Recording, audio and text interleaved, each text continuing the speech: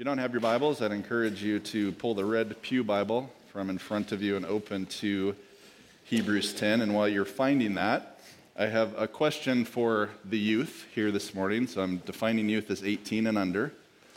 So I have a question. Are you guys all paying attention? This is going to connect to the message, trust me, but it's a little random. Just came to mind as I was thinking about the text this morning.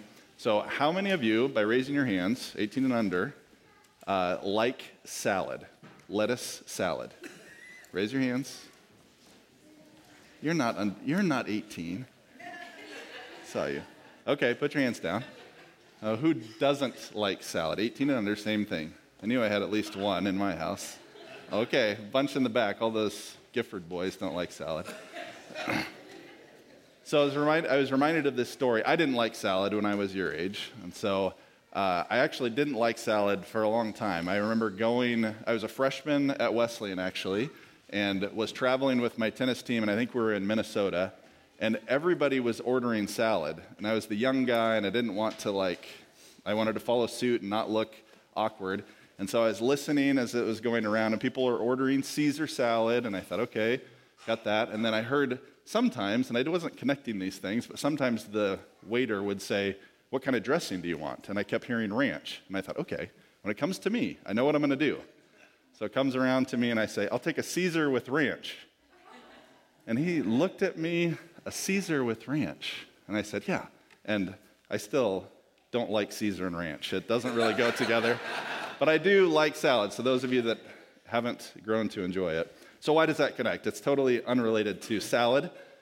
But I want you to look at Hebrews chapter 10, and we're going to look at 3 commands, and they all start with let us. Get it? Let us. I know it's a really bad stretch. So we're in Hebrews chapter 10. Hopefully that gave you time to get there. I want you just to see the 3 commands, then we're going to pray, and then we will unpack them together. So starting in verse 22, and then 23 and 24. You see the commands here.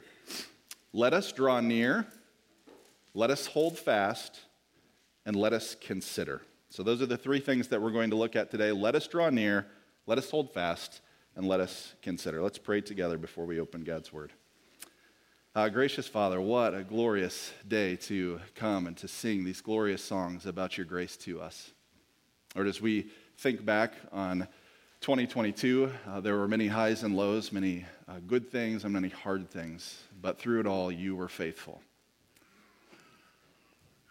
You are our rock, our unchanging anchor. Lord, as we look forward now to 2023, we trust that you will continue to prove yourself faithful, for you always have. Lord, as we come to your word now, we pray that you would help us to set aside these things if we're coming in with baggage from the year behind, or if we are looking forward with anxiety at the year ahead, that we would lay these things before you, knowing that you care for us, and that as we open your word, that you would open our hearts to see and to believe and to be changed by it. It's in Christ's name we pray. Amen. Okay, our first command is let us draw near. It doesn't say it explicitly here, but you can see by the context as we go through it that it is let us draw near to God. This is what our call is, what our command is. So the question is, how? How does one draw near to God? And almost every theistic worldview, those that believe in a God or gods, will talk about good works, that good works are required somehow to draw near to God. If you ask most people on the street, if you were to die tonight and were to face God, why, and he were to ask you, why should I let you into heaven? They would say something about their works. They would think, well, I'm not as bad as the next guy, or certainly my good outweighs my bad, and hopefully I'll get in. And to an extent, this is true. Even the Christian worldview requires good works. In fact, the Christian worldview requires perfection.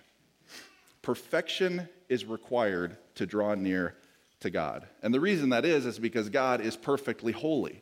He cannot be in the presence of sin. And so in order for us to draw near to him, we too must be perfect. If you think that's overstated, keep your finger in Hebrews chapter 10 and go to Matthew chapter 5. Matthew chapter 5, Jesus, Sermon on the Mount.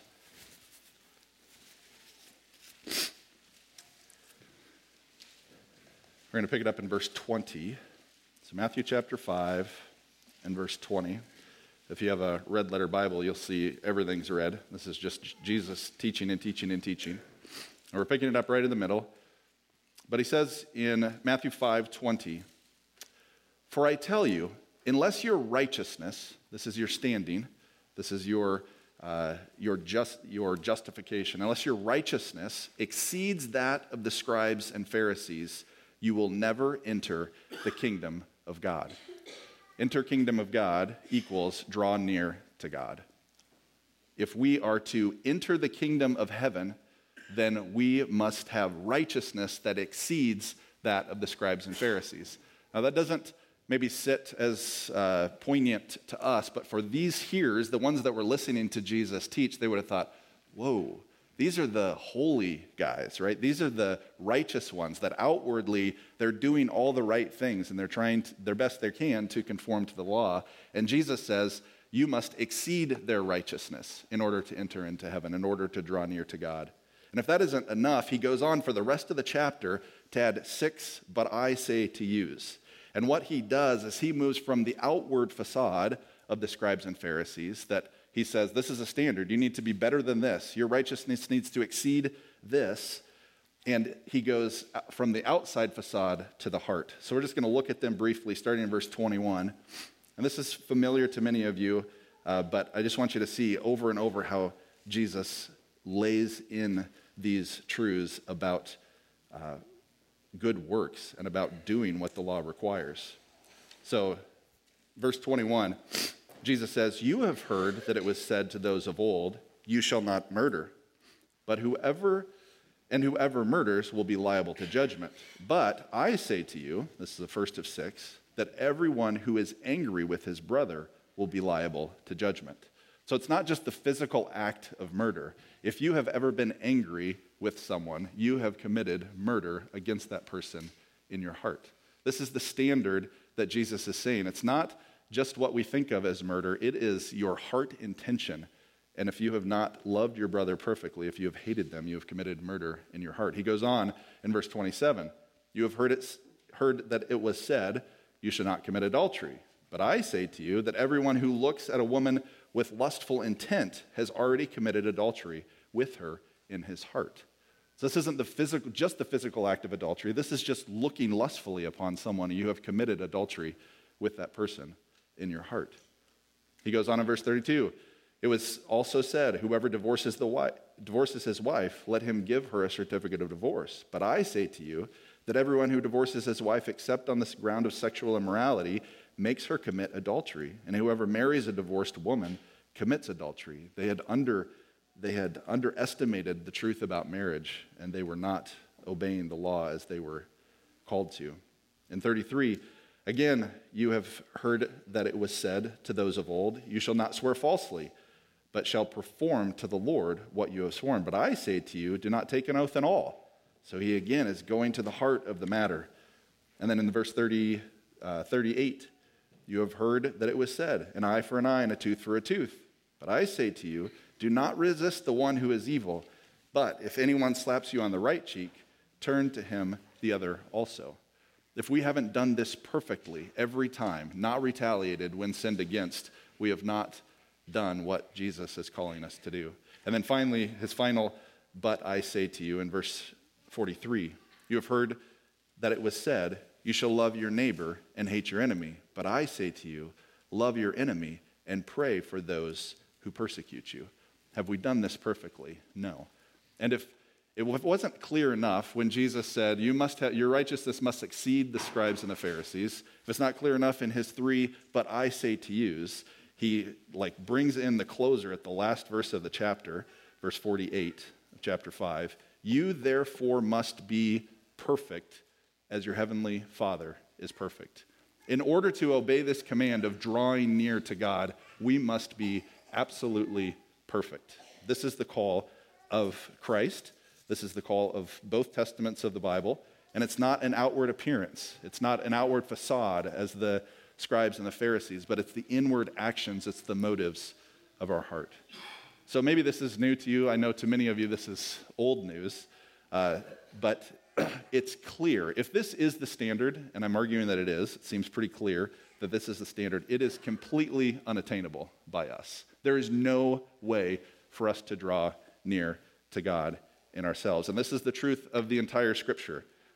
Just samplings, in Romans chapter 3, Paul takes a whole bunch of stuff out of the Old Testament and makes it very clear. Romans 3:10, none is righteous, no, not one. Romans 3:23, for all have sinned and fall short of the glory of God. James 2:10, for whoever keeps the whole law but falls in one point has become guilty of all of it. So, if perfection is required to draw near to God, how can anyone draw near? Go back to Hebrews chapter 10, and this is what the author of Hebrews is giving us an answer to. So the author's unknown. We don't know who wrote the book, but the audience is known. The audience is a group of Jewish believers, so Jews by descent that had come to believe in Jesus as the Messiah. But they were not fully convinced that they could draw near to God without adherence to the sacrificial system. So the mindset here of the Hebrew reader was, yes, I've come to Christ. I see him as Messiah, and I'm believing in him, but isn't the Old Testament law, the sacrificial system, the way that we are able to draw near to God? Isn't this what God set up so that we could draw near to him? And we're going to see that the writer of Hebrews corrects their thinking, but it wasn't that their thinking was wrong. If you look at the Old Testament, Leviticus chapter 16, a whole chapter on this Day of Atonement. Every year, once a year, the high priest would go into the Holy of Holies and sacrifice animals to atone for, to forgive sins. It even says in 16:30, Leviticus 16:30, for on this day shall atonement be made for you to cleanse you. You shall be clean before the Lord from all your sins. So they recognized they were sinful and separated from God because of their sin. And they were looking at the Old Testament law and saying, this is how we are okay with God, is that we're keeping this set of rules and this set of sacrifices, and that will cleanse us. That makes it deals with our sins. If we pick it up in Hebrews chapter 10 and verse 1, we see what was a mystery to them, but what is fully disclosed to us. So Hebrews 10, starting in verse 1. For since the law, including all of the Old Testament law and the sacrificial system as well, has but a shadow of the good things to come, instead of the true form of these realities, it can never, by the same sacrifices that are continually offered every year, make perfect those who draw near. Remember our command, let us draw near. And the argument that Jesus makes is that you must be perfect to draw near. So there's so much in this first verse. I thought about doing 4 sermons on verse 1. But I want you to focus just for a moment in taking this part. The law can never make perfect those who draw near. This is the message to the Hebrews that were trying to believe in Jesus. They were looking at him and recognized him as Messiah. But from the time they had any conscious thought, they were in the sacrificial system of this is how we draw near to God. But the writer of Hebrews is saying this has not ever been how the intention, and we'll come back to this. But for now, he's saying the law can never make perfect those who draw near. So the question in their minds has to be, if the sacrificial system does not solve our problem, then do we have any hope? How do we draw near to God? He goes on in verses 2 through 4 to just lay on these truths that would be mind-blowing to them. So Hebrews 10 and 2, otherwise would they, referring back to sacrifices, would they not have ceased to be offered, since the worshipers, having been once cleansed, would no longer have any consciousness of sin? So he's saying, if this worked, wouldn't you be free of guilt? But he goes on in verse 3, but in these sacrifices there is a reminder of sin every year. This did not remove guilt from the Hebrews. All it did was to remind them of their sin every year. And then he goes on in verse 4, and this would have shattered their hopes and dreams of the sacrificial system drawing them near to God. Verse 4, for it is impossible for the blood of bulls and goats to take away sins. Then drop your eyes down to verse 11. He says similarly, and every priest stands daily at his service, offering repeatedly the same sacrifices that can never take away sins. So, if the sacrificial system could not deal with sin, is there hope? And this is the hope of the book of Hebrews. So now look back at verse 1. It says, for since the law has but a shadow of the good things to come, instead of the true form of these realities. The sacrificial system was never designed to take away sin. The law was a shadow pointing the Hebrews and pointing all that would read it and all that would observe it to something much greater.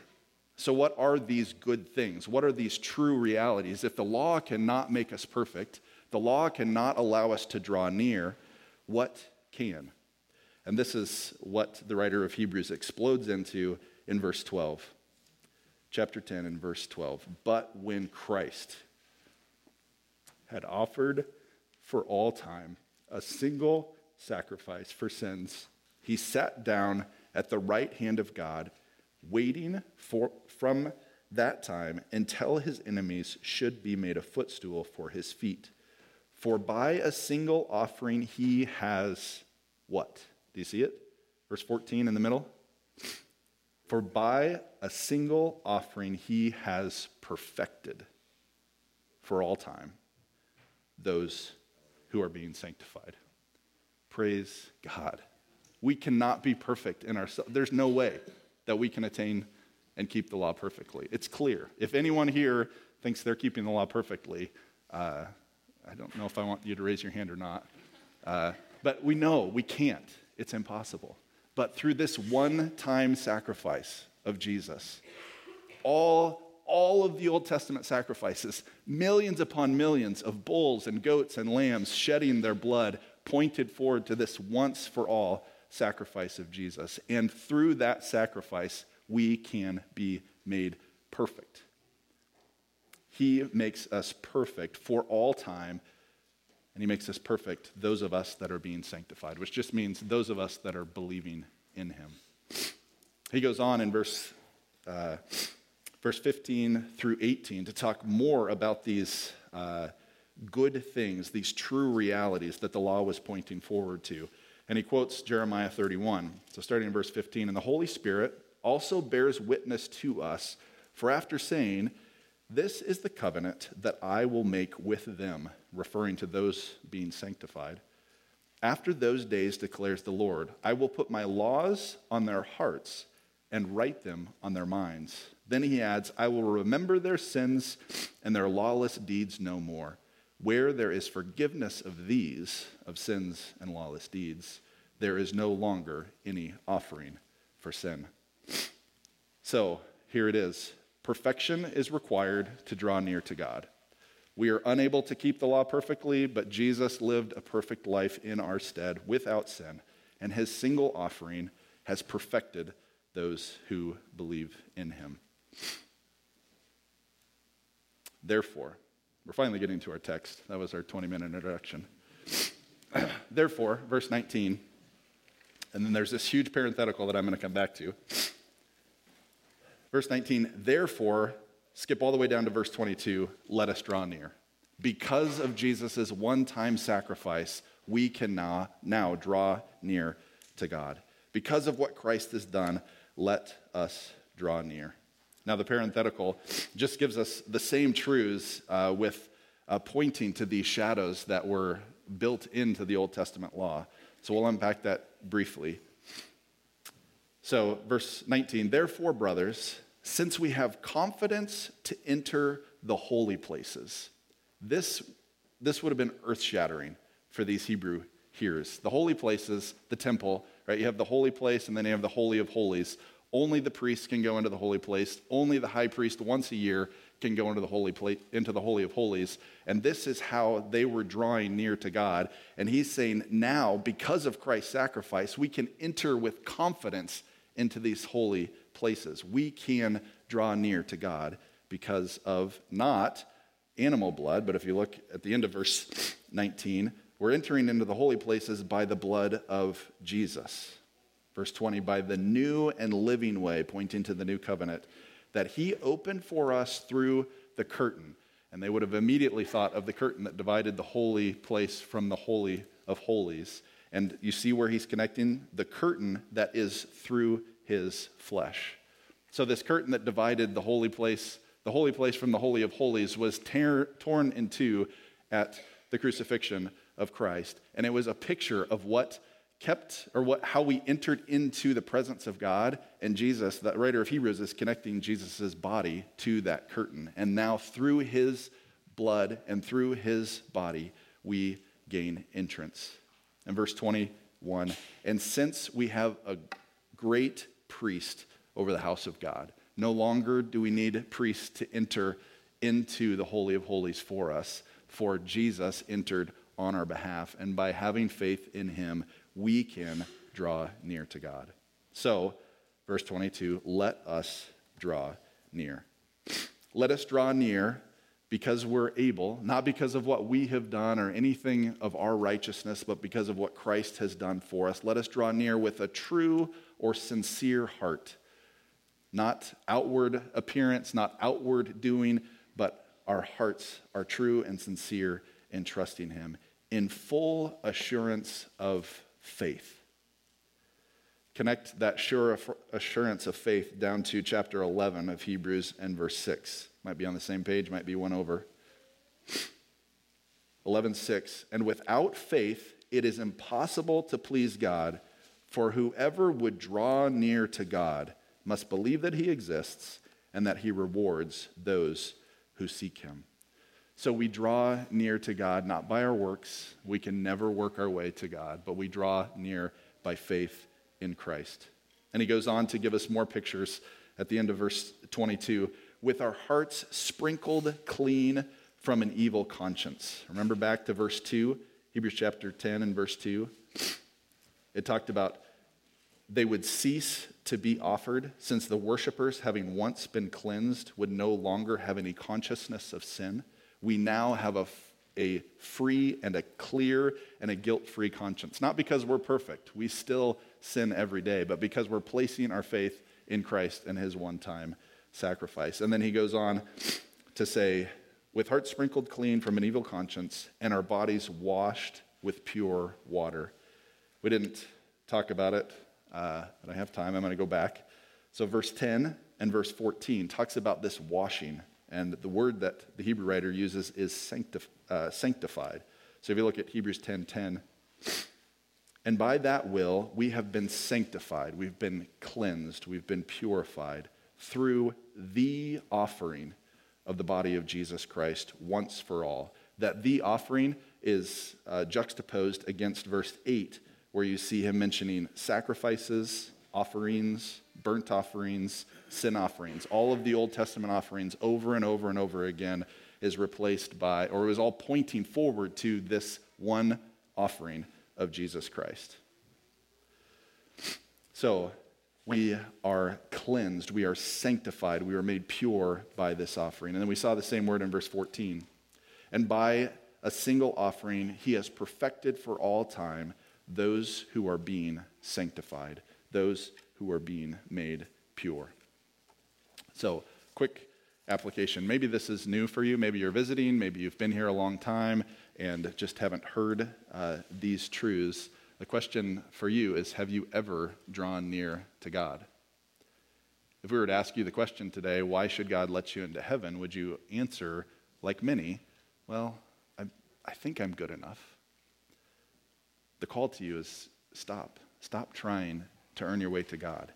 There is no way to earn your way to God, but come to Christ.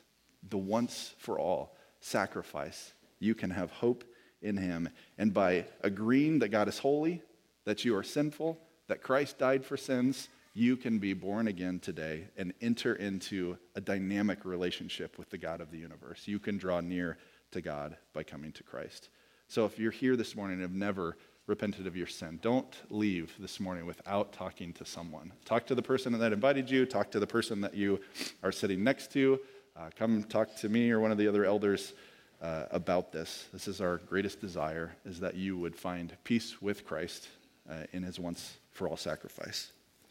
And then secondly, for those of you that are in Christ, many of you I know are loving Christ. But as you look back at 2022, and as you look forward to 2023, this command is not a one-time command to draw near. Every day, morning by morning, every moment, God is inviting us to come, to draw near. Has your pursuit of Jesus grown cold? This invitation continues to go out to you. In light of what Christ has done, knowing that he rewards those who seek him, 11:6, let us rejoice at this glorious privilege to draw near every day. Okay, once we have drawn near, the second command, back to Hebrews 10:23, is let us hold fast.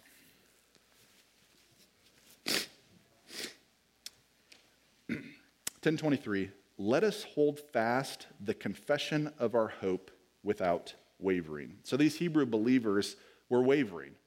Is Christ enough? Don't I need to keep a set of rules? Don't I need to do some good works? Don't I need to continue to keep the law? They were wavering in their faith. And we too waver often. Was my confession of Christ genuine?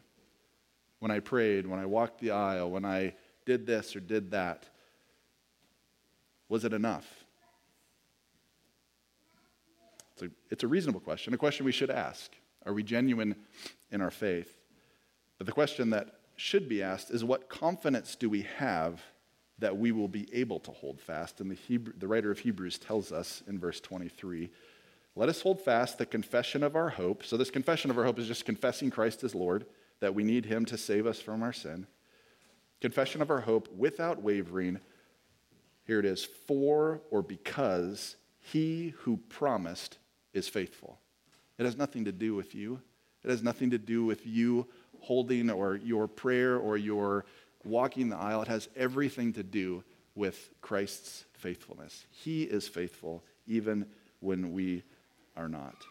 So we can have confidence not because we prayed a prayer or walked an aisle, not because we are producing fruit, although this is a good measure to look at in our lives, but because God is faithful.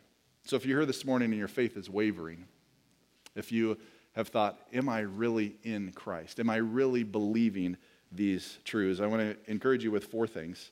These are not new or revolutionary things. They're pretty common and ordinary things, but I think it's good to remind one another often of them. So first, if your faith is wavering like these Hebrew Christians, I would encourage you to read. Read your Bible, but specifically read looking not to yourself, but looking to Christ. Read verses like 10:23. Let us hold fast to the confession of our hope without wavering, for or because he who promised is faithful. The focus here is not us, it's on Jesus. Flip back to Hebrews chapter 4. Hebrews chapter 4 and verse 14. Read verses like this about Christ, 14 through 16. Since then we have a great high priest who has passed through the heavens, Jesus, the Son of God. Let us hold fast our confession.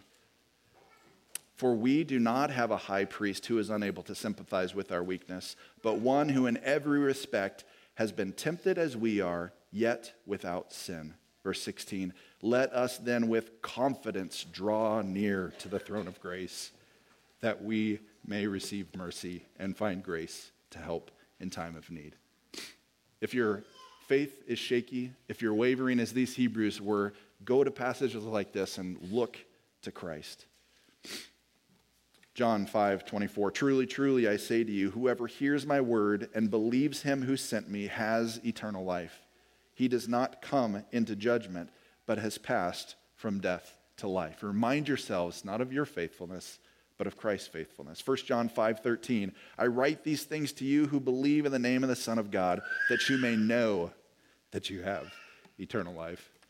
And then flip to Philippians chapter 1, a great passage to go to. Philippians chapter 1, and we'll just do one verse. Verse 6. You know it. Probably have it memorized, many of you. Philippians 1:6, and I am sure of this, confident of this, that he who began a good work in you will bring it to completion at the day of Jesus Christ. He will accomplish what he started. Not you, but him. And then finally, Romans chapter 8. Great passage to go to all the time, but it points us to the work of God, to the work of Christ. Not your own, not my own, but to Jesus. I'm going to read the extended passage, attempt to.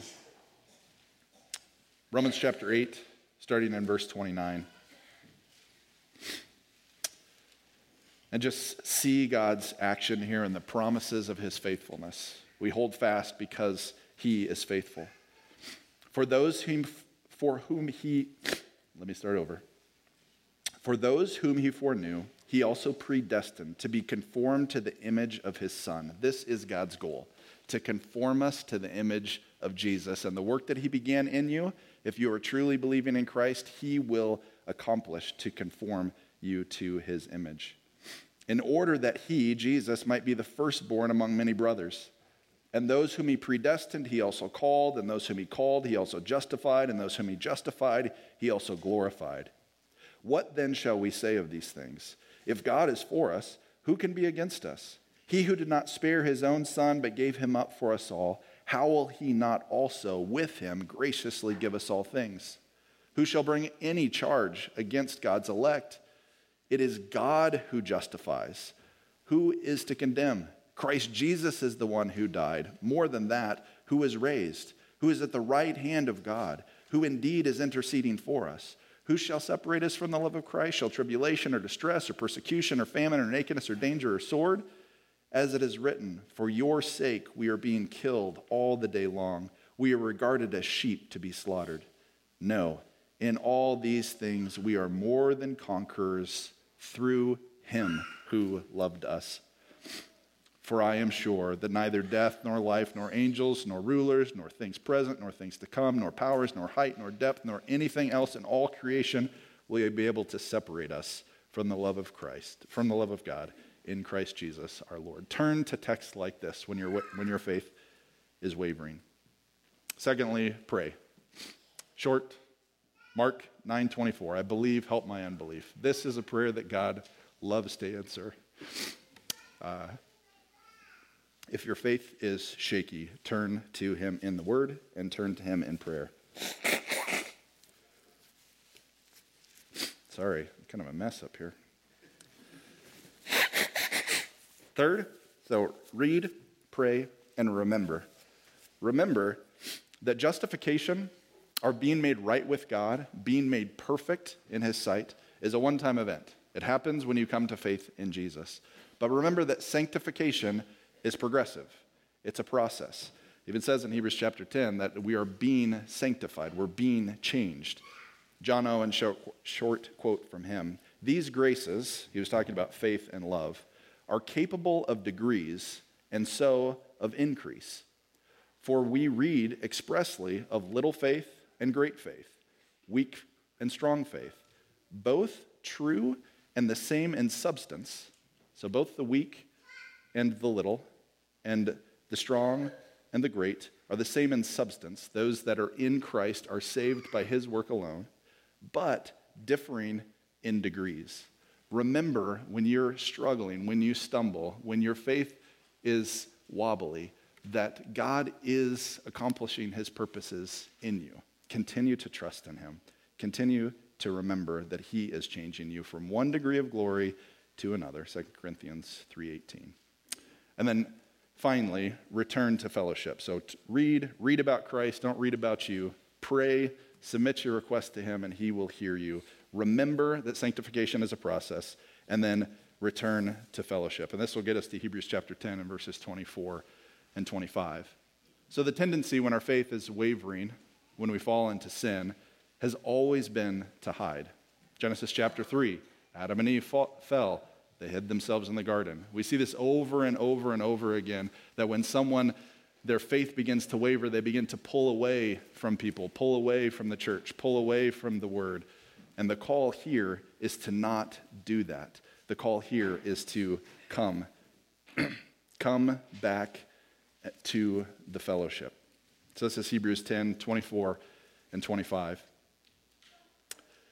The third, let us. And let us consider how to stir up one another to love and good works, not neglecting to meet together, as is the habit of some, but encouraging one another, and all the more as you see the day approaching. When your faith is wavering, don't pull back, but rather push in. To stir up one another, to encourage one another, we must be together. We must be meeting together. Sunday mornings, yes. You need to make Sunday mornings a huge priority. If you don't come to Sunday school, I'd encourage you to come to Sunday school. The more you can be with God's people to stir up one another, for you to be stirred up in your faith, but also to stir up others that are maybe weak or struggling in their faith that week. Small groups, yes. Get involved in a small group. If that's an official small group at First Street Bible Church, or a Bible study with friends, or a meeting one-on-one with someone for coffee every week or 2 weeks, do it. Get together with other believers that you can encourage one another and stir one another up. Texting and communicating throughout the week, yes. Do all of these things to encourage and stir and strengthen one another. And we're to stir and to encourage and to challenge one another, not so that we can just come here into our holy little huddle and feel good, but we're to stir one another up to good works, to go out and do what God has empowered each one of us to do. John 13, 34 and 35, a new commandment I, Jesus, give to you, that you love one another. Just as I have loved you, you also are to love one another. By this, all people will know that you are my disciples, if you have love one for another. If we want to show the glories of Christ to the world around us, we need to go out. We need to go out to the coffee shops and to the banks and to the restaurants. We need to go into the schools and into the marketplace and show the glories of Christ and how he has impacted our entire lives. Last passage, Acts chapter 2, familiar passage, and this will set up our communion table as well. This fellowshipping together, not neglecting to meet together. Let us consider how we are to do these things. Let's look back to the first century church and see how they did it, and we're to do the same things. Acts chapter 2, starting in verse 42. And they, the church, devoted themselves to the apostles' teaching and the fellowship, to the breaking of bread and the prayers. And awe came upon every soul, and many wonders and signs were being done through the apostles. And all who believed were together and had all things in common. And they were selling their possessions and belongings and distributing the proceeds to all as any had need. And day by day, attending the temple together, breaking bread in their homes, they received their food with glad and generous hearts, praising God and having favor with all people. And the Lord added to their number day by day those who were being saved. If your faith is wavering today, or if you have never drawn near to God, with risk of oversimplifying this, draw near, come close to God, not by your own works, but by Christ's. Hold fast your confession by looking again and afresh and over and over and over at Jesus, not at yourself. And invest deeply in the ordinary means of grace, reading God's word, hearing his word, meditate on his word, praying, gathering together for baptism and the Lord's Supper.